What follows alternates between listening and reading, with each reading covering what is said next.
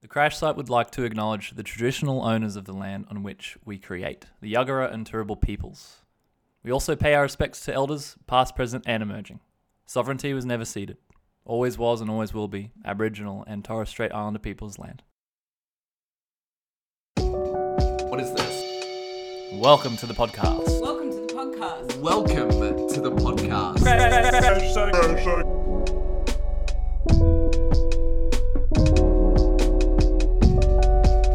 Today's guest, Mark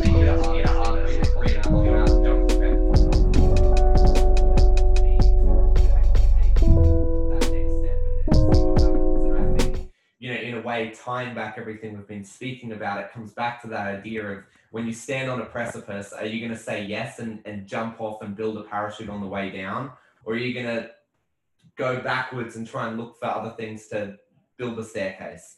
And I think the most exciting things and the spaces where that is that discovery is by saying yes and jumping off and building that parachute as you make your way down, and saying that you know how to cook that menu when you don't, and and figuring stuff out when you just have to do it, because that's almost part of being an artist and being a creative person, is you've got to act your way through it. That's exactly it. And sometimes it works out. I once tried to act as the director of marketing for a company that manufactured and engineered artificial wetlands for the purification of municipal and industrial wastewater. Basically, we built swamps to purify water with. And, so I'm talking about anaerobic and aerobic processes and like all the science and all this kind of stuff. I was like, I have no idea what I'm talking about. But I memorized the script and was really trying to make it work. In the end, the company kind of fell apart. And I'm sure I had a hand in that with my inabilities, but you have to try everything. You have to try it. Yeah, I mean, there's something so beautiful in that too, of also just having the courage and the confidence to try that stuff out and throw a bunch of things at the wall and see what sticks. And through that exploration, you discover also the things that work out, and eventually, generally things do line up if you put the work and you put the effort in and you're willing to back yourself. I do want to sort of like take that concept and shift it a little bit to maybe sort of the last sort of section of our conversation, because I was so drawn to your artist statement on your website, and it touched on something that I'm really, really passionate about, and that is this idea of the in-between, the idea of intersection, the idea of interdisciplinary exploration, the idea of the space between us. And so I wanted to read just a little bit of your artist statement and then just hear a little bit about you maybe expanding on that idea and why it's in here for you and what it means to you. So partway through your artist statement, you said, learning and creating is based on an understanding of the spaces between the actor and the character, the spaces between the character and the audience, the spaces between the actors themselves and the imaginary world they are in, the spaces between the collaborative artists and the work they are focused on. It is in an understanding of the spaces between where success is found. It is in these spaces we find common ground. I was wondering if you could just speak a little bit about that and what that idea of the in-between means to you. The understandings, or what it is that I'm trying to convey, are really based on my what I understand the principles, the guiding principles for all of what we do as artists to be founded in. And there are three principles that I think all artists are working with. The foundations, the three elements of all the work are rhythm, which implies tempo. We could call it musicality. I just use the word rhythm because you can't have rhythm without tempo.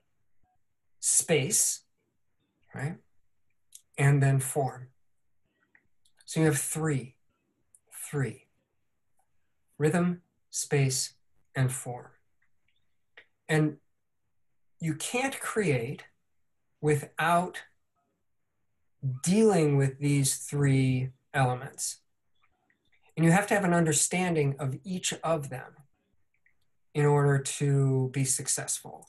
I think what makes a lot of devised work fail is that one of those is not being considered, right?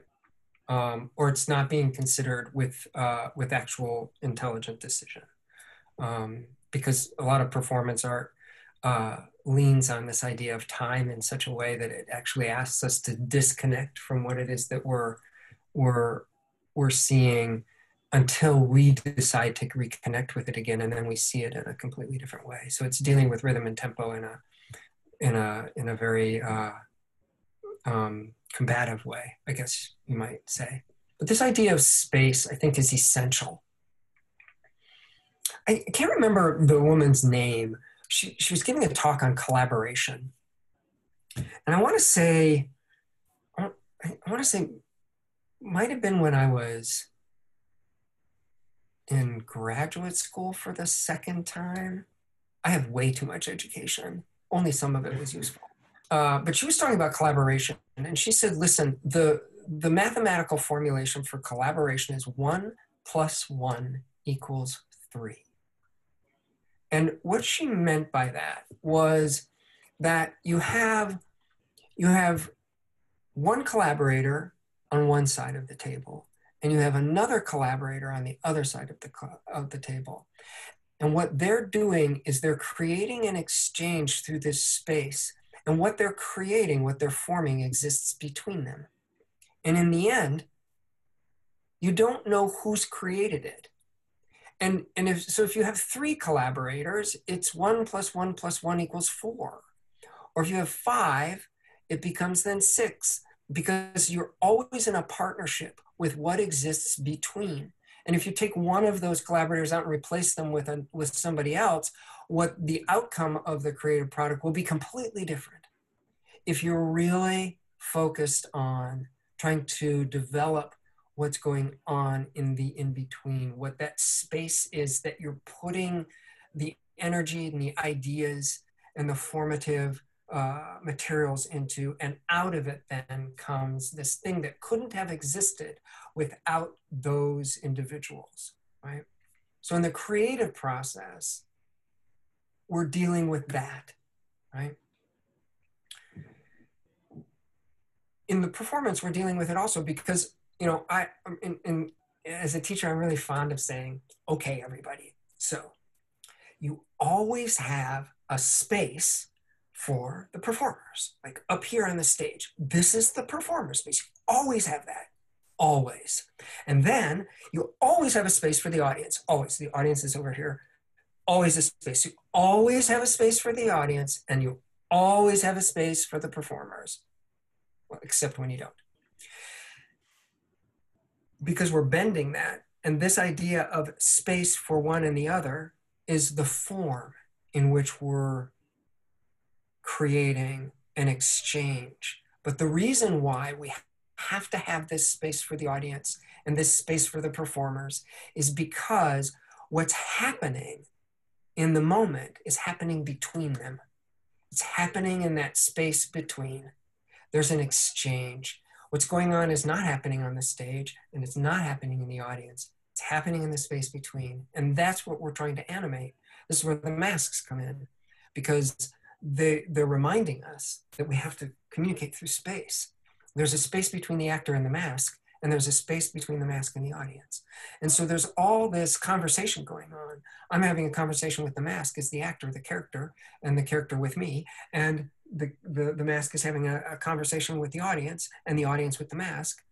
And the actor is facilitating that. And there's all this space that you've got to constantly be generating energy through.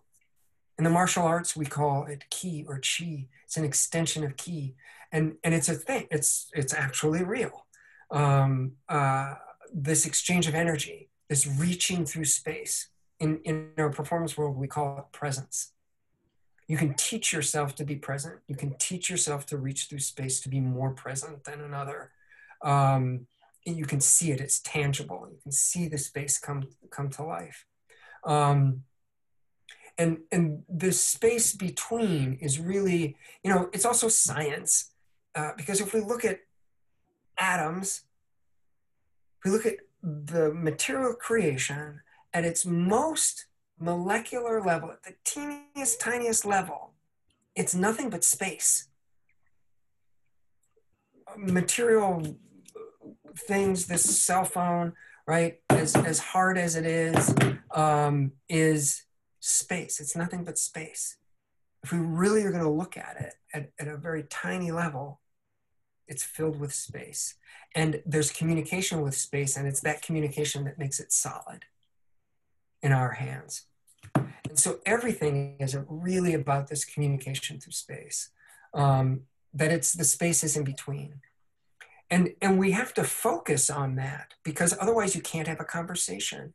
If you're only looking inward, there's no outside world, and there's no space, and no space and no theater, right? No space, no conversation, no space, no understanding, no space, no peace in the world, because you can't have a conversation if you're not reaching through space and finding what actually exists between us, coming to a place where we have a common understanding of this thing, right? And the neutral mask is really very much about that, because you're creating an imaginary space that you must discover, and it must be compelling enough to you to drive you forward with this discovery.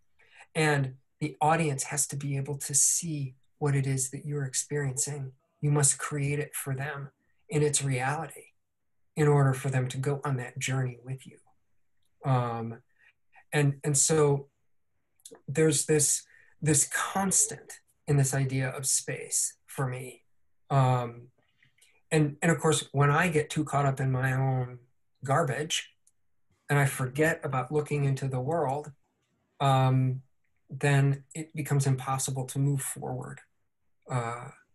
And there's science behind all of this too. This idea of being able to, cognitive science, being able to connect to the horizons, and to see out. We suddenly are able to settle and to become quiet again and to gain perspective, because we need that extension through space, and it allows us to understand the poetics of human experience, because you can't have poetry without space. Without the space between the words, without the space between the vowels and the consonants, you can't have it. You can't have music without the space between the notes, because the music is in this space. It's not the notes themselves. And that's also, science, it's physics, it's waves, they have to travel out. And so for me, it's that really is, it is the most important thing. And that's the Lecoq. That's the Lecoq training. So many times we heard from him, there's no space here. No space, no theater. But to understand what he meant by that, as these young people, clowns in school, it's huge. What he was saying was huge. I don't know. Does that answer the question a little bit? Yeah, no, it really does. And I think it's such a beautiful way of articulating it, in the idea of space being something that is essential to all collaboration, all creation. It's something that exists in everything, within art, but then also within life. And I think that duality is so poignant, and so, in a lot of ways, very profound. It does make me think, though, as we sort of come to the end of this conversation, I've kind of got two sort of last questions that I want to ask you. And one of them is, our relationship with space in a very physical and literal sense has changed quite dramatically in the result of the sort of past 12 months, and everything that's been going on. And one of the things I'm really interested in is getting a perspective of how people are thinking about the future of our creative industries, and the future of live theatre and performance, and also its potential in new spaces and new forms. And I was wondering what your thoughts are on where theatre and I guess live performance can go and maybe needs to go as we slowly move into the next stage of our creative practice 2021 and beyond? Well, that's a very big question. I think about this, I actually think about it a lot, because one, I'm interested in new forms, constantly wanting to reinvent, redefine what it is, both that I do, but also the art form itself, just because I always think outlandishly huge. And when we want to communicate, we start by defining the space that we're in, right? So a simple way of saying that is in the theater, a space that defines a particular way of communication, proscenium, house, right? Or a theater in the round, or a wagon in the middle of a city square, or an arena thrust, right?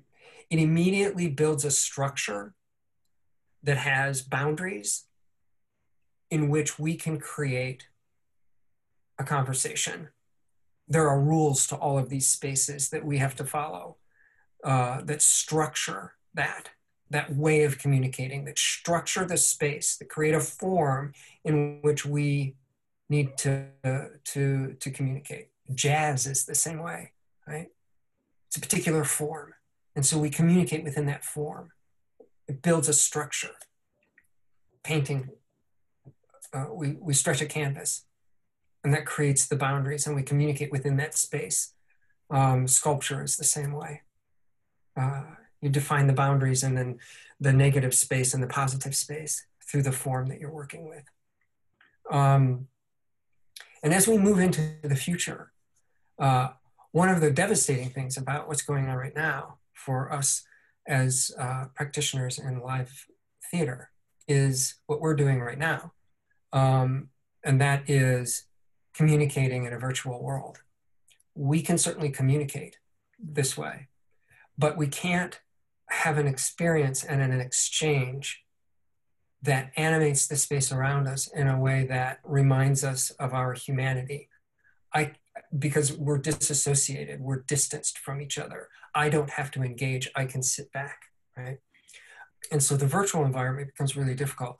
I taught a private workshop last summer, and I had a couple of students come in to be guinea pig students for the teacher that I was helping to learn how to use the masks with.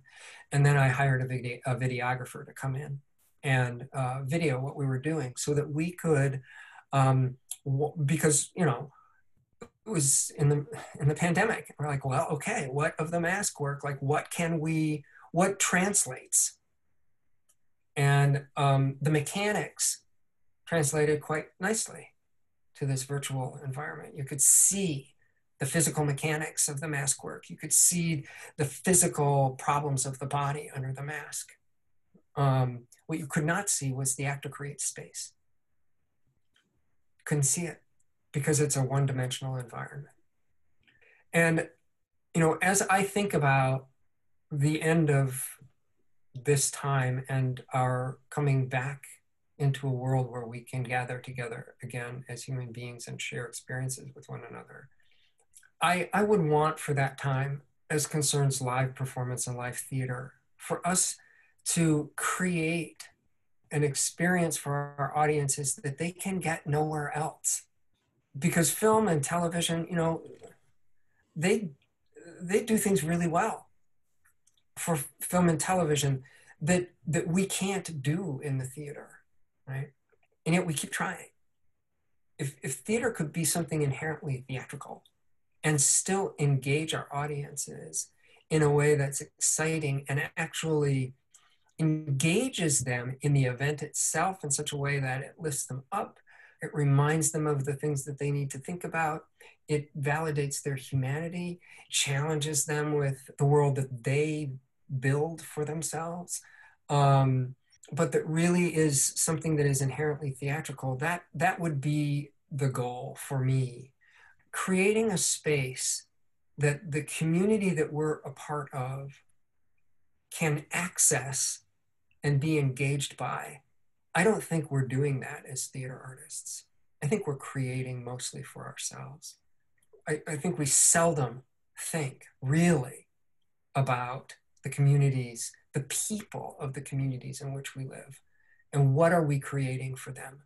We talk a lot about doing that, but if I go and talk to my neighbors and like, most of them never think about the theater, never been to it.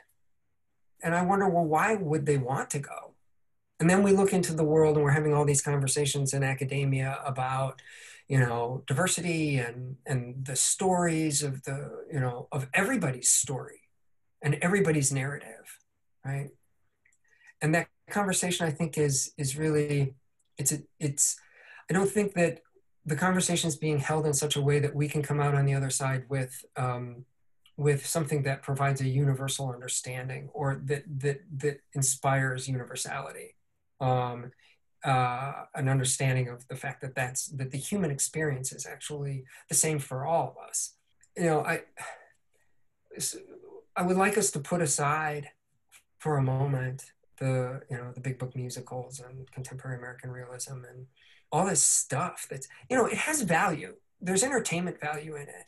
And sometimes it's necessary for us to just go someplace and like not think about anything other than like this, beautiful music and this, and to see some great dancing and that kind of thing. But it's perpetuating a narrative and an experience in entertainment that is not helping us right now and engaging the community in ways that I think the stories aren't coming out of the community. They're not coming out of the people themselves. They're coming out of theater people making theater for theater people because that excites us. And there's value in that to a certain degree. But I think it's become so prominent, especially in our educational institutions. I look at the plays and such that were being done at the university I taught at, and then I look to like the local community theater. And it's not that the community theater was doing different stuff than what was being done at the university or anything that was more particularly politically challenging. And of course, as a university instructor, I see the value in focusing on stuff that was of quality that was created in the past and then using that as to teach with, right? But it's also in the past. It's not of today, and it's certainly not about tomorrow, right? And one of the things that the community theater was doing that didn't exist at really in as dynamic a way is that the people in the community theater, not actors, most of them, a couple every now and again, but really what they were doing was creating community. You'd have 3 generations of a family in a play. You had people raising their children in this community theater during rehearsals and classes and in the offices. And, it was a place where the community came in, all this diverse, all these people who, work their jobs at the bank and, as garbage collectors and, all this kind of stuff, and then coming in and then doing something together that they took ownership over. And that's not to say that that's not happening, that wasn't happening at the university. It was, but the reason why the university plays can't address the voices of the young artists is because the plays don't, and the musicals don't. And you have all these young artists who you could actually create new work with every time you stepped into a rehearsal studio with their voices. And there's, and because you have this skilled faculty who are musicians and who are writers and who are directors and experienced artists, then you can create something that allows the voices to be heard. And out of that would come the beginnings of a future that would allow performance to become vibrant again. Most of it's going to look pretty bad, but in it is going to be the seeds for the future. And then when those students leave the university, they'll create something new that's never been seen before, that has the elements of the old. And, because we don't really actually invent anything. We're only forming something that already exists in the space around us, if we are aware enough of that. So I don't know, I have big ideas. I have a project in my mind right now that I'm, as the guy who said, don't hesitate, hesitating a little bit on sending my feelers out on, just because it's in my mind awfully big. And right now, the day to day is so fraught with nonsense. Yay, pandemic. Are we having fun yet? No, I mean that's all like part of it too, isn't it? As well is kind of managing having these big ideas, but then also knowing that there's timelines and there's processes and there's real world logistics that make it quite hard to action those things. Yeah, and the older you get and the more you've done, you're like, oh my gosh, and there's this and there's that. That's just going to be impossible. And yet, I also often say, well, nothing's impossible. I actually don't believe that there's anything that's impossible. And anyway, if that's impossible, well, let's do that. I often say, if you need something done that seems impossible, or you just need something like incredibly difficult done on time, ask a bunch of theater people to do it. They'll figure out how, and it'll happen, and it'll happen on a schedule. I toured for years with a company, a little mom and pop out of Philadelphia, and the motor that drove all of the work that we created was masks, puppets, and big illusion and magic. And so the creative discussions were, okay, so we are going to bring this table on stage and then, I don't know, throw like a tablecloth on it and pull it off, and it'll be fully set with like a candelabra burning, and like we'll be able to like drink the wine and serve the food, and like it'll just magically appear. Can we do that? And the technical director would say, yes. And then he'd go out and he'd build this thing that actually would allow that to happen. We want to disappear on this side of the stage and then just magically reappear on the other. Because I don't know, that's how you get from one place to the next. Can we do that? And the TD would be like, sure. And he'd figure out how to make that happen for us. So it was really our job to like bring the impossible to life. And the job was first to dream up something as outlandish and as impossible as one could possibly think of, and then make that happen. I don't know if we would think about theater in that way more, rather than the way we think about it now, which is way too corporate. Way too corporate. It's too structured, too many rules. And it's putting the damper on us being able to create stuff new. And I think creating new forms is a lot easier for Europeans and places other than the United States, because here we're just caught in this culture of can't be anything that nobody knows nothing about. So, another production of Cinderella, because we already know this story, so we don't have to really, people aren't really intrigued about going to see those things that they haven't seen before. But that's our challenge as artists then. It's presenting them with theater, really high quality live theater in places that they are going to, but they hadn't expected to encounter a theatrical performance. And I spent quite a bit of time in Europe performing in the streets. And that's, of course, what that is. You start your play and people have to stop, and you have to keep them engaged, because in the end, they have to give you money or you can't buy dinner.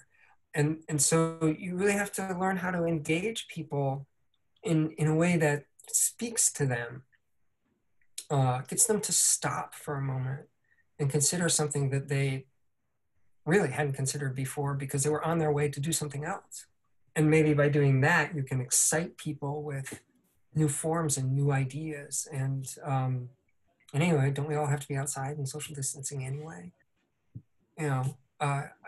I think there are a lot of opportunities that we might be able to take advantage of as live performers, that this time, this downtime, might actually be good for us. I worked with a fellow by the name of Juan Borna, who at that time he was the artistic director of the National Conservatory of the New Czech Republic. And he was talking about what happened to theater after the fall of the Iron Curtain. And he had said that prior to the fall of the Iron Curtain, the theater was really the only place that people could gather in large groups and have in public a subversive conversation about politics. Because if they were smart enough about it, the powers that be didn't know that that's what they were doing, even though it was all out in public, right? And so the theaters were packed, always packed, because people needed it. They needed a place where they could gather. They needed a place where they could come together and have discussions about stuff that was not permitted and get away with it. When the Iron Curtain fell, anybody could go gather in groups and talk about whatever they want. And so the theater started to struggle because people didn't need it anymore. And I think if we remind ourselves that what we do is necessary and that people do need it, then we have to provide them with something that they can access so that they realize, oh, I needed that. I didn't know it. I was starving and this fed me. And if we can remember that in our creative works and in what drives us, rather than this, what drives, I think, a lot of us is ego and wanting to satisfy that, as opposed to the work itself and then the experience of the audience. If we could let that drive what we do, then we might have a really incredibly vibrant future and stop the race to, as I like to refer to it here in the States, as the Broadway, which, there's plenty of great stuff that happens there, don't get me wrong, but I have no interest in it at all. It doesn't, so much artistry, some of the finest performers in the world. And, we have SpongeBob SquarePants, the musical.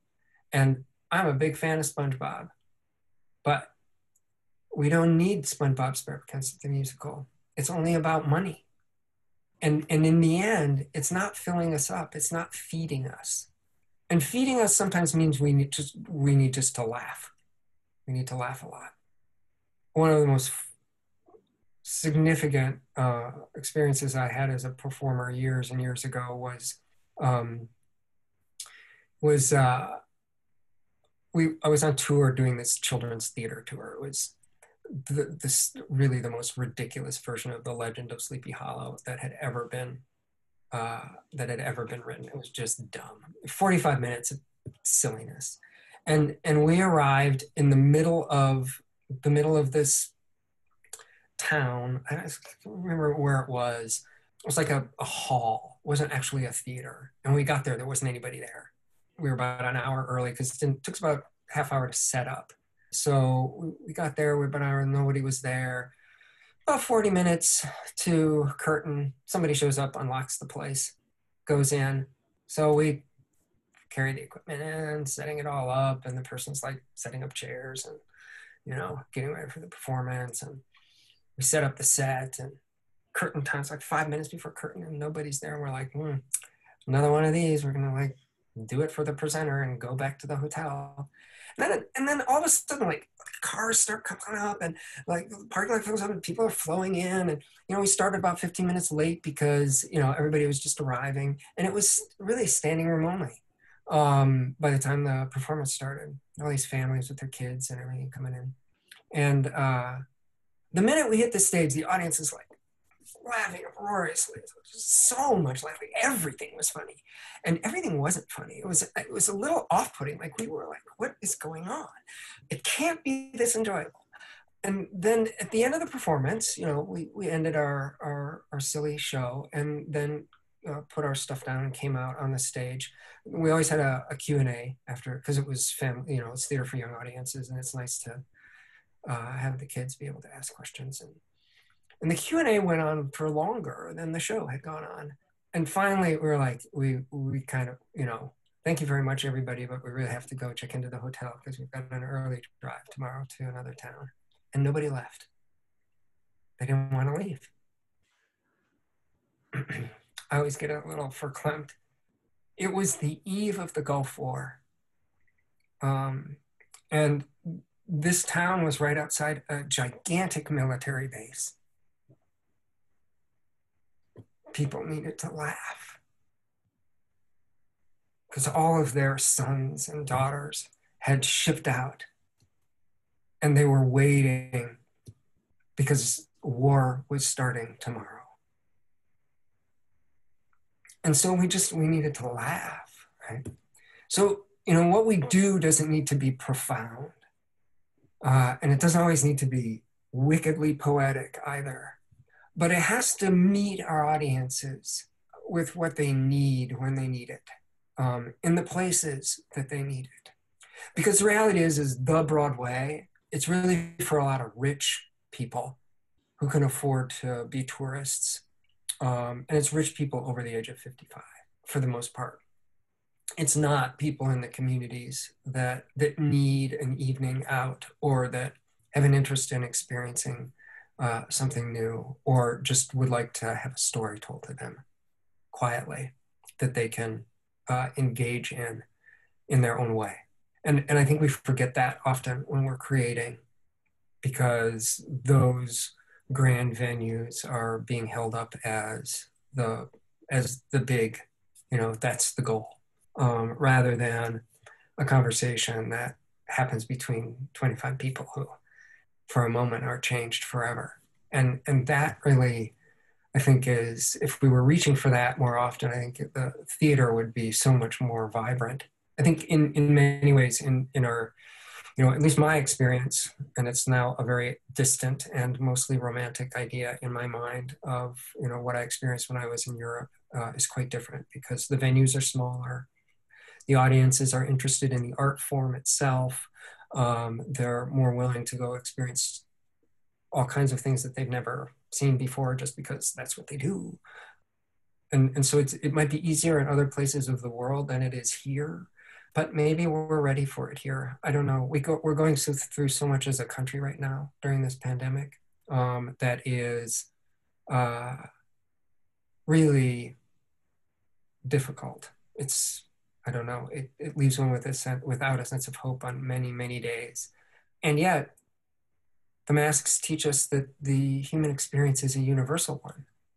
So that must mean that everybody's going through the same thing. And there must be a way for us to come together. And maybe that place to come together is just experiencing stories in a space where we're all sitting down, shoulder to shoulder, sharing an experience. And, I think that the theater has a role to play. It's just a question like, what will it be? Yeah, I mean, it is so powerful, and I feel like that is really what's needed, is actually, as creatives, going like, how can we serve the communities that are here? What can we do? What can we imagine that might seem impossible, but if we try and put something together, we can learn, we can discover what theater can be and how theater can be used. If we let the communities actually be a part of the process, let the communities be a part of our creative discovery and make something for them alongside them. If we can explore new ways of collaboration, if we can explore new ways of presenting theater in new spaces, with new technology, like there's so much possible, and so many things that theater can do, because all it takes is one person in a space, with another person on stage, and that can change someone's life forever. Like, that can have such a profound impact, just like the story that you spoke of with that community. Like, the theater is essential. It is such a profound part of who we are as human beings, and it has the potential to have such a broad and varying impact on so many people. We've just got to find ways to lean into that, and to to jump off that precipice and explore the murky waters beneath, to find a way to showcase it and bring more people and create something that leverages theatre's power and what theatre can be, and even ask those questions of what can theatre be now? What can we create that is theatrical, that draws inspiration from the past, but reflects the present and explores the future? So yeah, I think that really to me feels like a beautiful spot to bring this conversation to a close. Um, Before I sort of ask you about how people can support you and see the work that you're doing, I just want to acknowledge you for the incredible work that you are doing. I've gone through and watched all of the videos that you're posting on Instagram and Vimeo, and for anyone listening, you can go on and you can actually watch Jonathan's process. You can learn about the masks. There's even some sort of longer lecture style videos on there, and it's really insightful and it's really inspiring. And I really, really encourage anyone listening to go have a look at it. Jonathan, I have learned so much in this conversation, and I really, really appreciate you coming on. And I look forward to following your journey and supporting your journey in any way that I can, and hopefully one day meeting you in person so that I can learn from you practically as well. But before we wrap up, where's the best spot that the audience can go and support you and find out more about what you do? Well, my social media is kind of just a vomit of social media everywhere. But you can find me on YouTube, Instagram, Facebook. Those are probably the places. Vimeo, of course, is the one that's just starting now. I'm probably going to be gravitating most of this stuff to Vimeo because Vimeo actually posts to YouTube. So I'll probably be focusing there, and also because my web developer is a bigger fan of Vimeo in terms of the quality of it. The website also is it's being redesigned and redeveloped. Hopefully in a month or so it'll go live. There'll be a social media platform there, a proprietary platform, a forum, a place where artists can come and kind of have conversations and group together and share their work. And my hope is that it'll be artists of all genres: painters, sculptors, dancers, musicians, actors, playwrights, just really anybody. Because we can only invent new ways of doing things if we're all together, like sharing work, whatever it might be. And that's www.theater-masks.com. The website, of course, is there right now. It's really dated. So if you go to it now, sorry, it's 20 years old. But it'll be updated soon. So that's a good place to go. Either the theater-masks.com Facebook page or my page, which is Jonathan Kip Becker. That's also the Instagram is Jonathan Kip Becker. Those are the places I tend to post to most, and you can probably find your way to the other channels through those places. But yeah, I'm trying to be better at social media. It's just so much. Yeah, it is. But it sounds like there's so many exciting things coming up for you and the business, and I'm so excited to see where it all goes. So thanks again for coming on the podcast, and I look forward to talking to you again soon. Yeah, well, thank you so much. This was a lot of fun. Take care.